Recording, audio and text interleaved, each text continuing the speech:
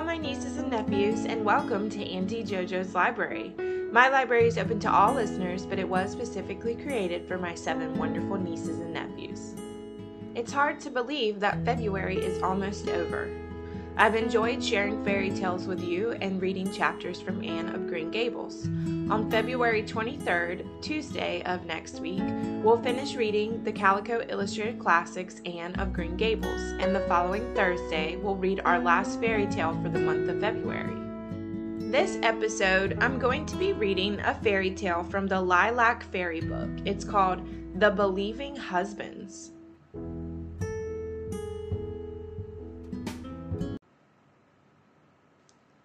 Let's get started. Once upon a time, there dwelt in the land of Erin a young man who was seeking a wife, and of all the maidens round about none pleased him as well as the only daughter of a farmer. The girl was willing, and the father was willing, and very soon they were married and went to live at the farm. By and by the season came when they must cut the peats and pile them up to dry, so that they might have fires in the winter. So on the fine day the girl and her husband and the father and his wife all went upon the moor. They worked hard for many hours, and at length grew hungry, so the young woman was sent home to bring them food, and also to give the horses their dinner. When she went into the stable, she suddenly saw the heavy pack saddle of the speckled mare just over her head, and she jumped and said to herself, "Suppose that pack saddle were to fall and kill me, how dreadful it would be!" And she sat down just under the pack saddle she was so afraid of, and began to cry.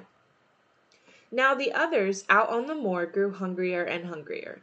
"What can have become of her?" asked they, and at length the mother declared that she would wait no longer, and she must go see what had happened. As the bride was nowhere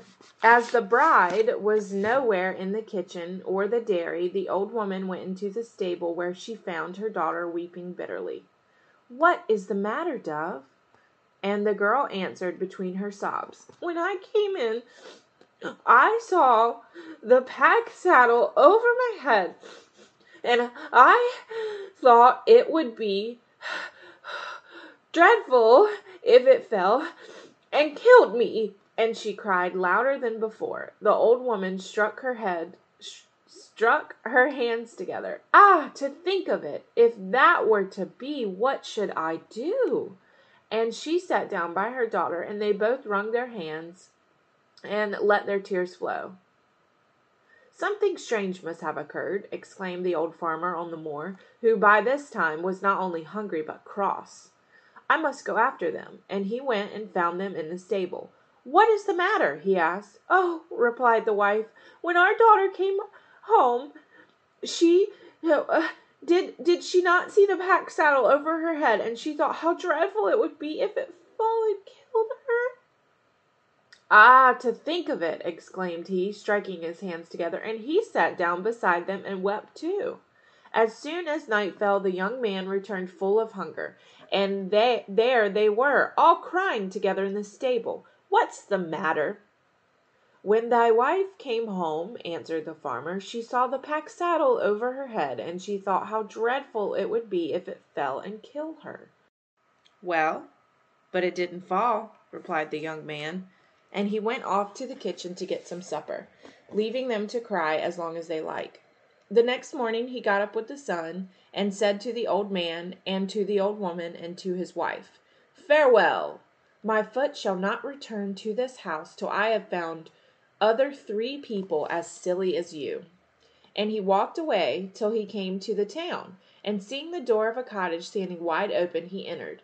No man was present, but only some women spinning at their wheels. "You do not belong to this town," said he. "You speak truth," they answered. "Nor you either?" "I do not," he replied. "But is this a good place to live in?" The women looked at each other. "The men of the town are so silly that we can make them believe anything we pleased," said they. "Well, here is a gold ring," replied he, "and I will give it to the one amongst you who can make her husband believe the most impossible thing," said he, and he left them. As soon as the first husband came home, his wife said to him, "Thou art sick." "Am I?" asked he. "Yes, thou art," she answered. "Take off thy clothes and lie down." So he did, and when he was in bed with his wife went to him and said, "Thou art dead." "Oh, am I?" asked he. "Thou art," she said. "Shut thine eye, and stir neither hand nor foot." And dead he felt, sure he was. Soon the second man came home, and his wife said to him, "You are not my husband." "Oh, I am not?" asked he. "No, it is not you," answered she. So he went away and slept in the woods. When the third man arrived, his wife gave him supper, and after that he went to bed just as usual. The next morning a boy knocked at the door, bidding him attention for the burial of a man who was dead. And he was just going to get up when his wife stopped him. "Time enough," said she, and he lay still till he heard the funeral passing the window. "Now rise and be quick," called the wife, and the man jumped out of bed into a hurry and began to look about him. "Why, where are my clothes?" asked he. "Silly that you are, they are on your back, of course," answered the woman. "Are they?" said he. "They are," she said, "and make haste, lest the burying be ended before you get there." Then off he went, running hard, and when the mourners saw a man coming towards them with nothing on but his nightshirt, they forgot in their fright what they were there for, and fled to hide themselves. And the naked man stood alone at the head of the coffin. Very soon a man came out of the woods and spoke to him. "Do you know me?" "Not I," answered the naked man. "I do not know you." "But why are you naked?" asked the first man. "Am I naked?"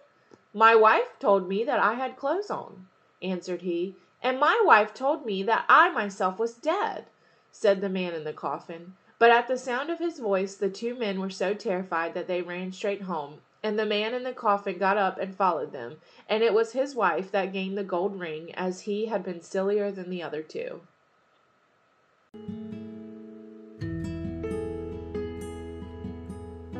Thank you so much for joining me in my library for the reading of this fairy tale. Don't forget, on Tuesday we'll be finishing Anne of Green Gables, and the following Thursday we'll be finishing our fairy tales for the month of February. Stay tuned, there's lots of excitement in store for the month of March. As always, if you have story suggestions, email me at auntiejojoslibrary@gmail.com. I'm looking forward to sharing more stories with you.